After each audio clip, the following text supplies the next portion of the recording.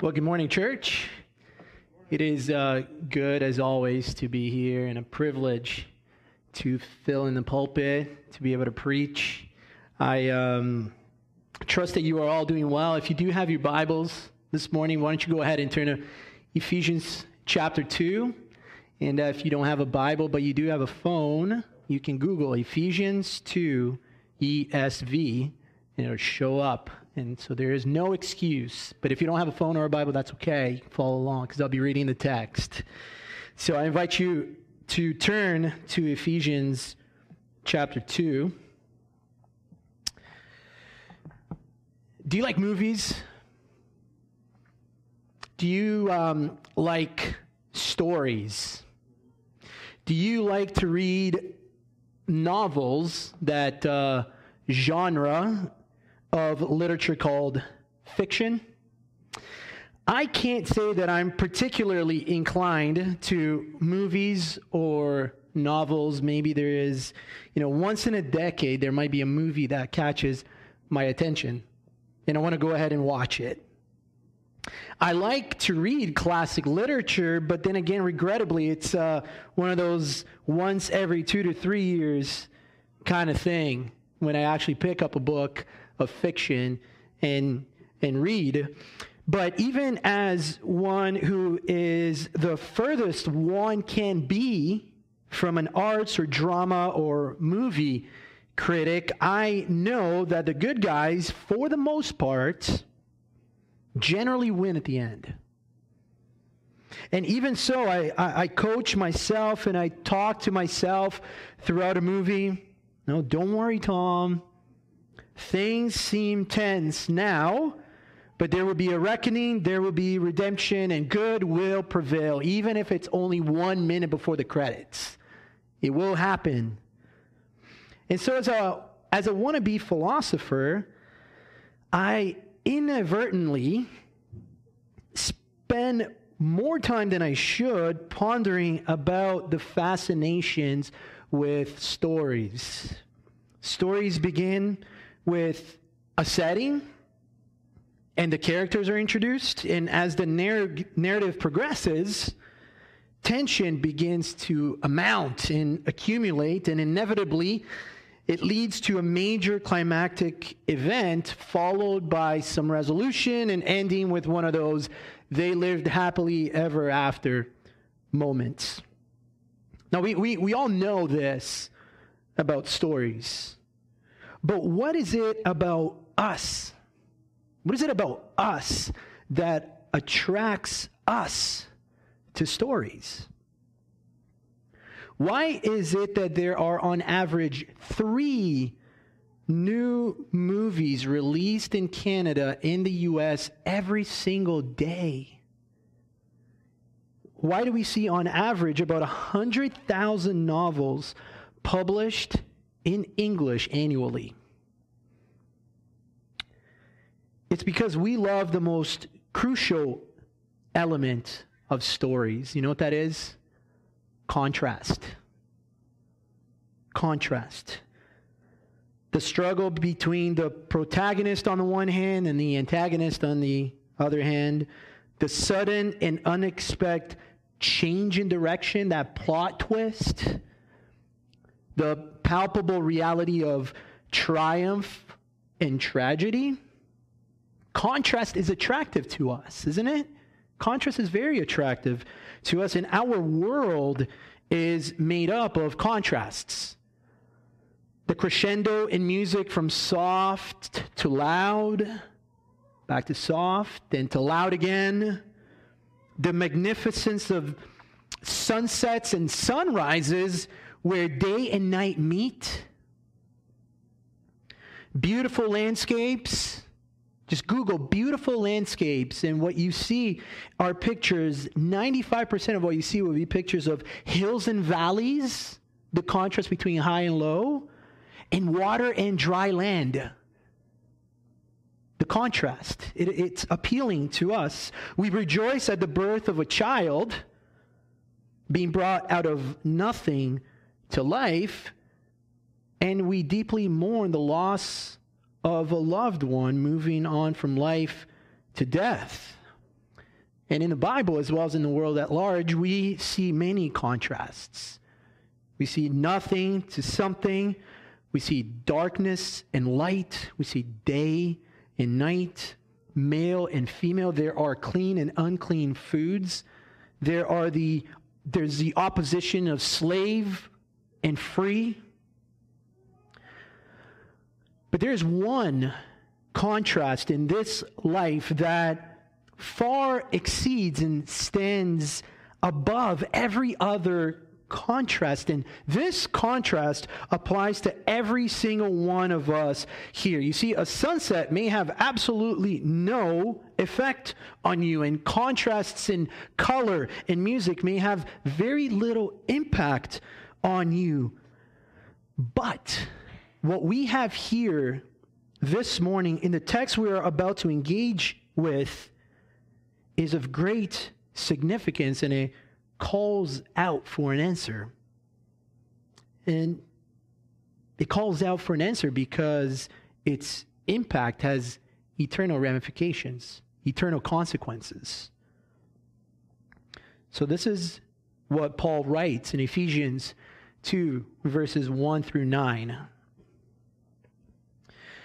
And you were dead in the trespasses and sins in which you, and this is plural, you, once walked, following the course of this world, following the prince of the power of the air, the spirit that is now at work in the sons of disobedience, among whom we all once lived in the passions of our flesh, carrying out the desires of the body and the mind, and were by nature children of wrath like the rest of mankind. But God, being rich in mercy, because of the great love with which he loved us, even when we were dead in our trespasses, made us alive together with Christ. By grace you have been saved, and raised us up with him and seated us with him in the heavenly places in Christ Jesus, so that in the coming ages he might show the immeasurable riches of his grace in kindness towards us in Christ Jesus. For by grace you have been saved through faith. And this is not your own doing. It is the gift of God, not a result of works, so that no one may boast. Let's have a quick word of prayer. Father, would you be merciful to us? There are difficult things in the text, as always is the case, but there is great simplicity in the gospel. There is great simplicity in the fact that Christ Jesus came to save sinners, and this is what the scriptures attest to. And so I pray, Lord, that there would be no hindrance in the presentation of your word, and that hearts would be in tune, and that hearts would be quickened, and that there would be edification in the life of your church. Amen. So here then is the nexus of contrast. Men and God. Men and God. In the first 3 verses, Paul, who is the author of Ephesians, explains to his reader who man is and what man does. And by man, I just mean humans in general. Who we are and what we do. And then he moves on to the second part, who God is and what God does. Who we are and what we do, who God is and what God does. So who are we? So in answering the who question, Paul describes the state of being human. The state of being human. Verse 1, and you were dead in the trespasses and sins. We are dead. We are dead. And this deadness is qualified by sin and trespass, which means the same thing. We are dead in sin and trespass. So a natural question is, Paul, how can we who are alive be dead? Kind of like the question that Nicodemus asked Jesus. How can we who are alive be dead? And of course, Paul is not speaking in physical terms. Physical deadness is not the case here. He is speaking in metaphysical terms. It is a metaphor that Paul is using, in the same Paul that wrote Ephesians, notes in Romans 3 that all people are under sin. Without exception. There is no exception to the state of being dead in sin as a humanity. Now, pulling from the book of Psalms in the Old Testament, Paul writes again in Romans 3, no one is righteous. No, not one. No one understands. No one seeks after God. All have turned aside. Together they have become worthless. No one does good, not even one. When King David begins to recognize the true nature of his own heart, after using his kingly authority to sleep with another man's wife, he laments in Psalm 51, crying out, for I know my transgressions, and my sin is ever before me. Behold, I was brought forth in iniquity, and in sin did my mother conceive me. Sinful human nature.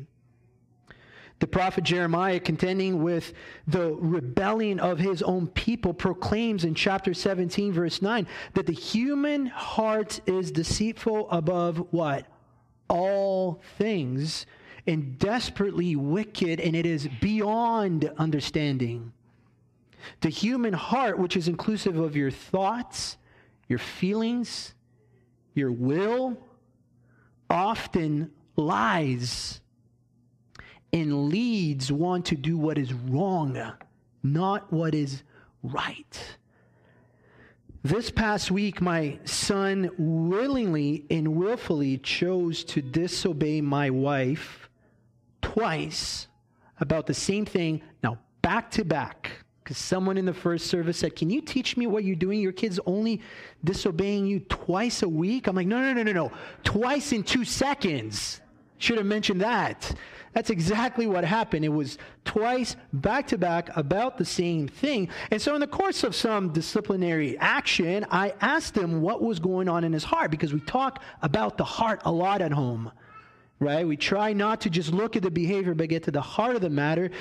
And so I asked him what was going on in his heart right before he had made the decision that he knew was wrong. It was a wrong decision. Now, he's only 4 years old. And he was well aware of the circumstances and told me that he chose to disobey despite the fact that he knew that his heart was telling him that he should. And I meant making the distinction between heart and conscience. Got all philosophical. He didn't understand anything. But then I'm just like, okay, that's all right. But we got to the heart. And the point was that there was something in him that was fighting against himself, as Paul says sometimes, saying, yes, go and do it. So he was very much aware of the fact that he was doing something wrong. It wasn't an accidental thing. Now, that's not unique to my son. That is not unique to a child. It's a universal condition of the heart. It's a universal condition of being a human. Right before God sends the deluge, the flood, to do away with humanity, save 6 people, this is what we read in Genesis 6:5. The Lord saw that the wickedness of man was great in the earth, and that every intention of the thoughts of his heart was only evil continually.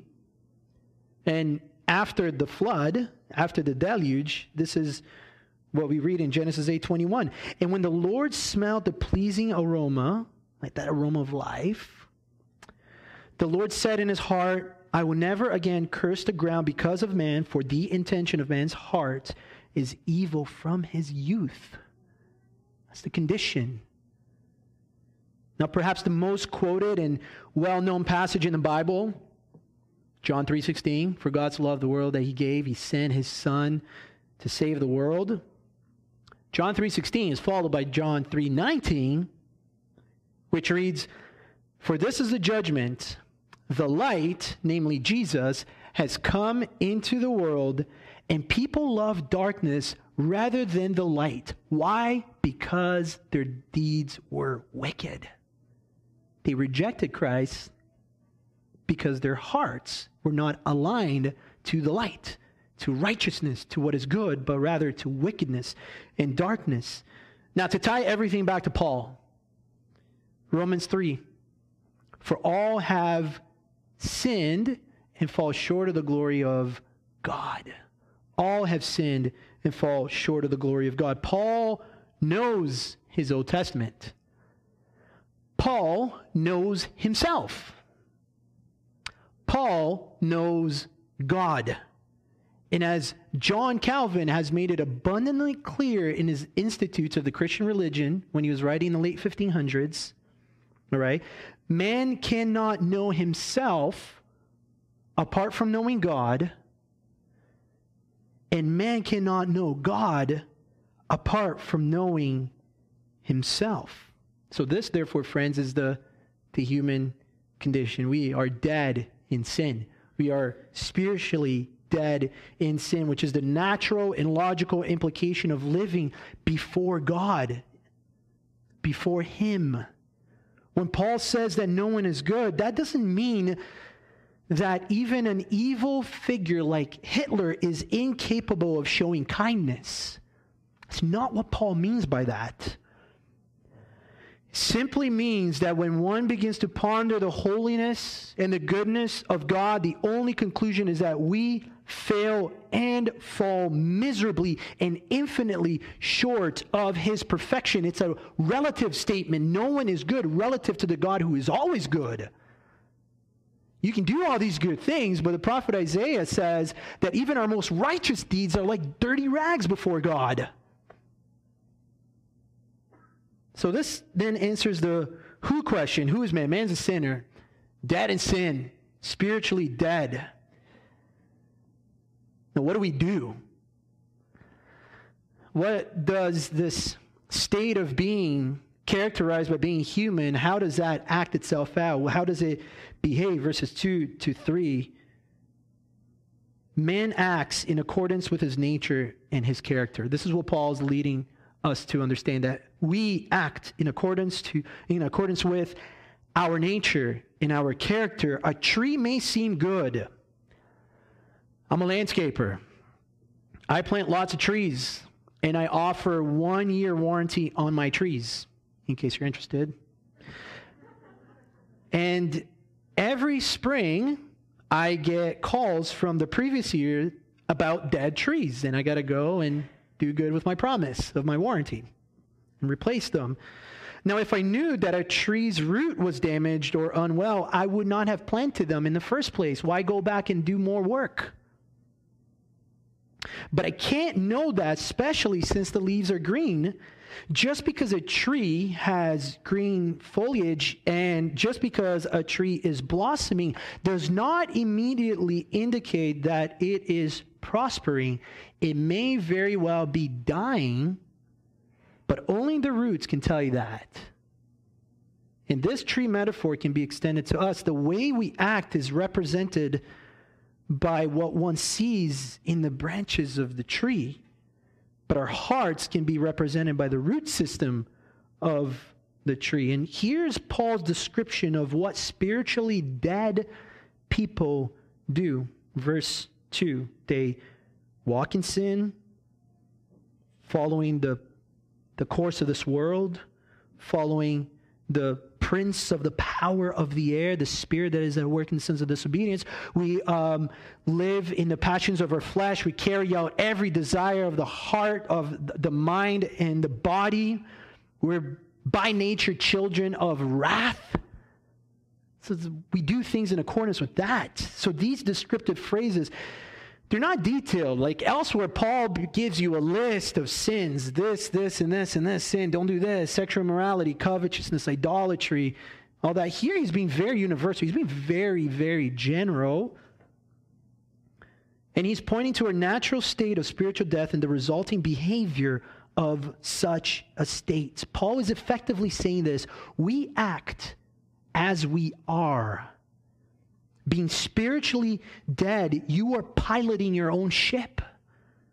You have the freedom. Listen to this one. You have the freedom to do whatever feels good and what sounds right to you when you're spiritually dead. Your choices are made, and you have the authority in and of yourself, or so you think, to justify your own actions. In the last century alone, genocides have led to the murder of 9.9 million people, and this is an extremely conservative number. Extremely conservative.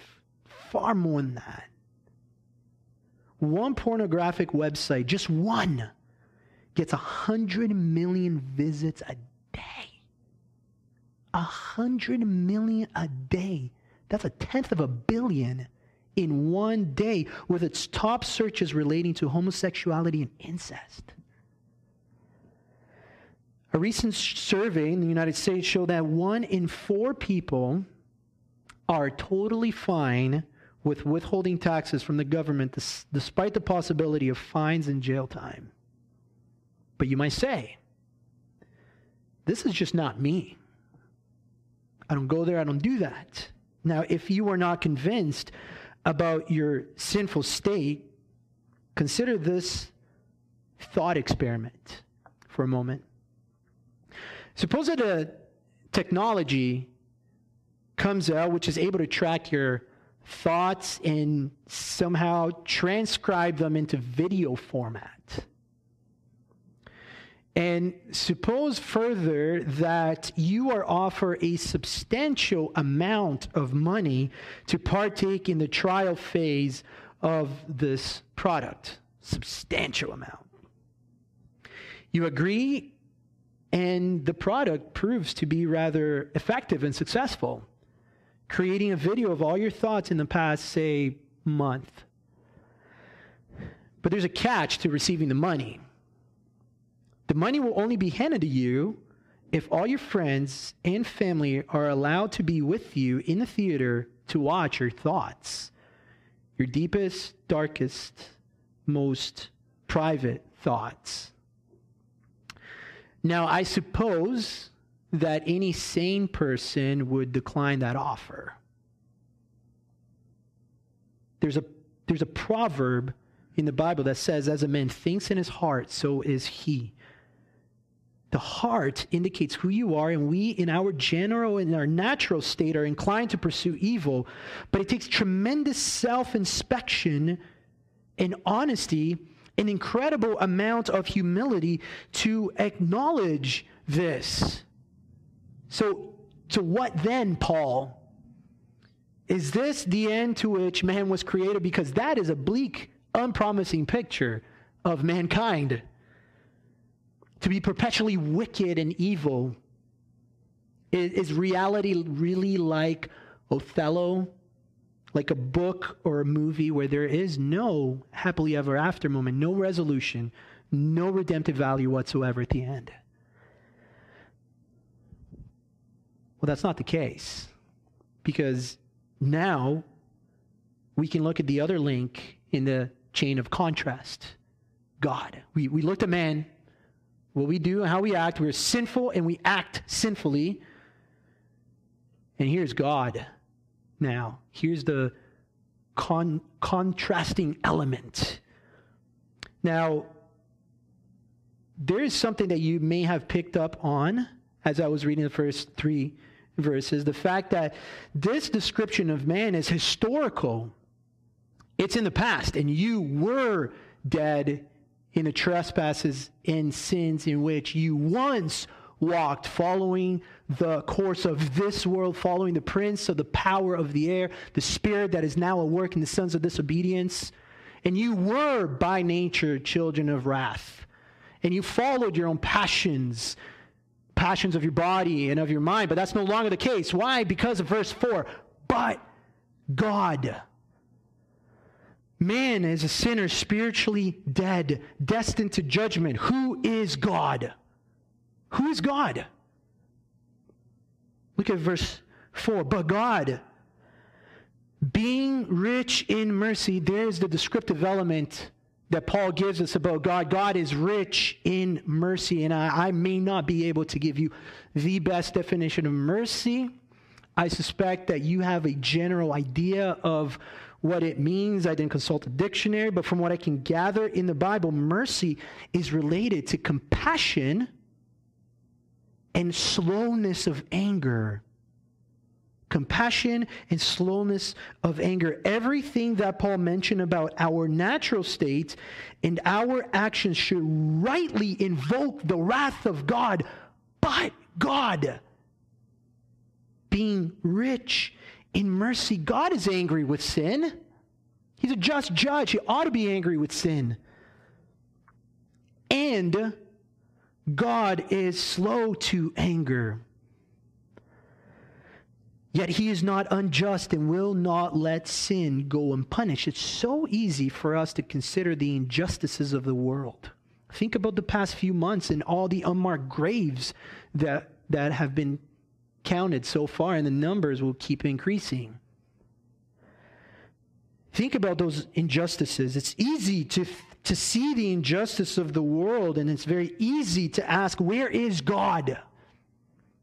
Where is your God? And my answer is just as easy. He is not deaf. He is not blind. He is not slumbering. Rather, he is preparing his wrath to be poured out on every sin. And this is a biblical and this is a theological fact. But he is rich in mercy and he is slow to anger. This is what we read in 2 Peter. The Lord is not slow to fulfill his promise, as some count slowness, but is patient towards you, not wishing that any should perish, but that all should reach repentance. Think about that before casting judgment upon someone else because of their astronomically wicked views on things. Think about the fact that God is merciful to them and allowing them to breathe. Think about the fact that you were not any different than they are. But God's mercy, he continues as his description of God. God is merciful, but God's mercy is grounded in something. There is something upon which mercy stands, and it is love. But God being rich in mercy because of, on account of, the great love with which he loved us. Mercy is grounded in God's love for you and me, God's special love for his elect, his people, and his love is most astronomically highlighted in verse 5. Let me read it all again. But God, being rich in mercy because of the great love with which he loved us, even when we were dead, going back to verse 1, even when we were dead in our trespasses, that's who God is. God extends love to hell-bound haters of God. That's mercy, and he is patient towards you. He's patient towards his people, waiting for their repentance. Now, that's who God is. Now, what does God do? What does God do? There are three actions. There are three verbs. God is the subject of three verbs in this sentence. Even when we were dead in our trespasses, here's what he did. He made us alive together with Christ. He made us, see the contrast, death and life. He is the one who brings those who are spiritually dead to life. Only he can do that. And he raised us up. He raised us up and he seated us. Think about Ezekiel, the prophet. Ezekiel is commissioned by God. Ezekiel has this vision in chapter 37 where God essentially says to him, Son of Man, that's Ezekiel's name, gets called Son of Man a lot, Son of Man, which is picked up by Jesus, of course. Ezekiel, Son of Man, come here, stands up in a mountain, looks down at a valley, sees dry bones everywhere. Not just bones, dry bones. everywhere. And the question that is posed before Ezekiel is, Son of man, can these bones live? And what's Ezekiel's answer? Only you know. I don't know. I have no idea. Presumably not. Everything's dead and dry. It cannot be any more dead. And then slowly in his vision, he begins to see bone being connected to bone with ligaments, tendons and ligaments being connected to bones and muscles and flesh. And then all of a sudden, in due time, there's a host of people standing up, and God breathes the air of life in their lungs, and there is an army standing there ready for battle. That's what God does. He does the impossible. He raises us up. When Paul says that he has raised us up, this is resurrection language, and the seating language. He has seated us with Christ in the heavenly places is language of victory. Your enemies are all around you. David says, you prepare a table before me, before my enemy, so that I can eat. The last thing you're doing when you are being pursued by your enemies is thinking about having a meal. But God, through Christ, brings us triumph and brings us victory. These three activities of God point to one reality, that heaven is open, that hell exists. We deserve that, but that heaven is open and fully accessible. I want you to take stock of this, the nature of the verbs here. The nature of the verbs. He made us alive, He raised us up, and He seated us.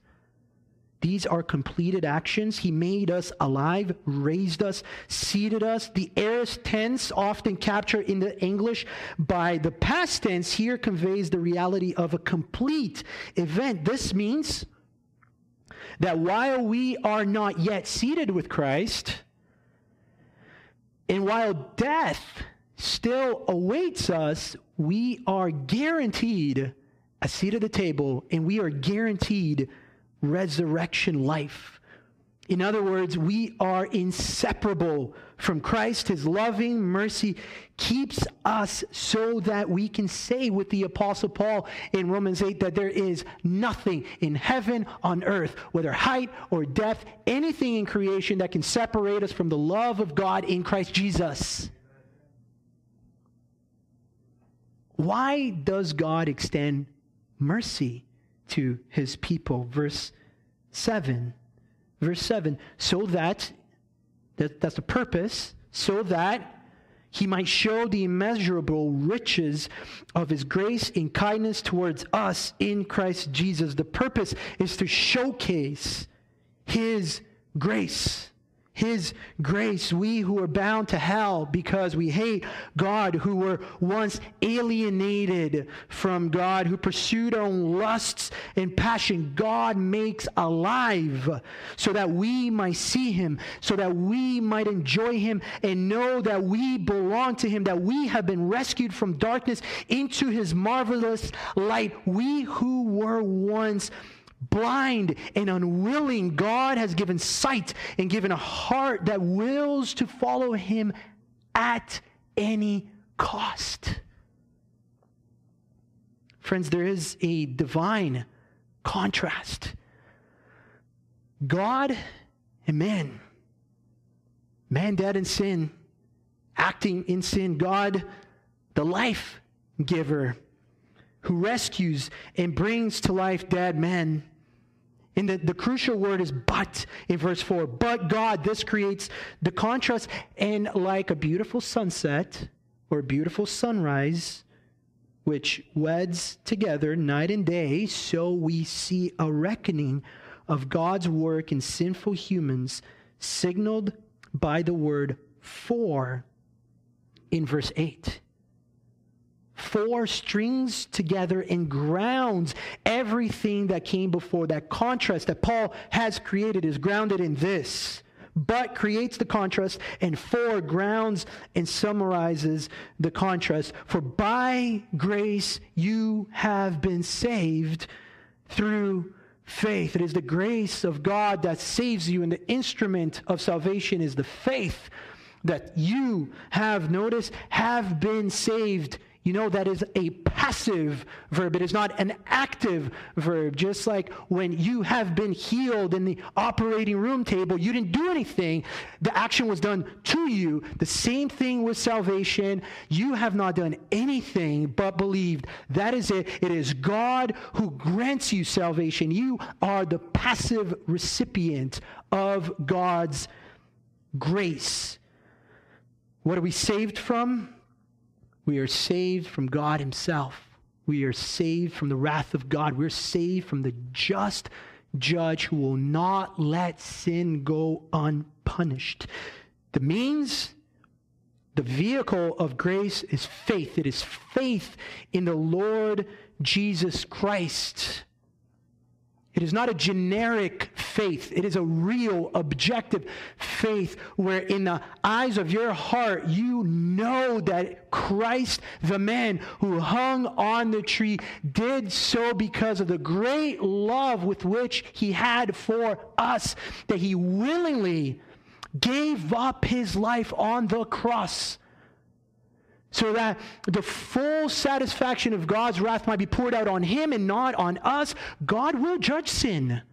He's not going to let sin go unpunished. When injustices are done in this world, know that there is a reckoning either on that person or on Christ at the cross. And if you, friend, have not been saved, have not placed your faith in the Lord Jesus Christ, you simply look to him, recognize that he is the only one who can save you. He shed his blood that you may have life, so that you may not spend eternity apart from him. You're saved by God through faith. And notice how Paul ends this. This is not of your own doing. It is not of your own doing. Why? So that nobody can boast. I know that the Lord has saved me. I know the life that I lived.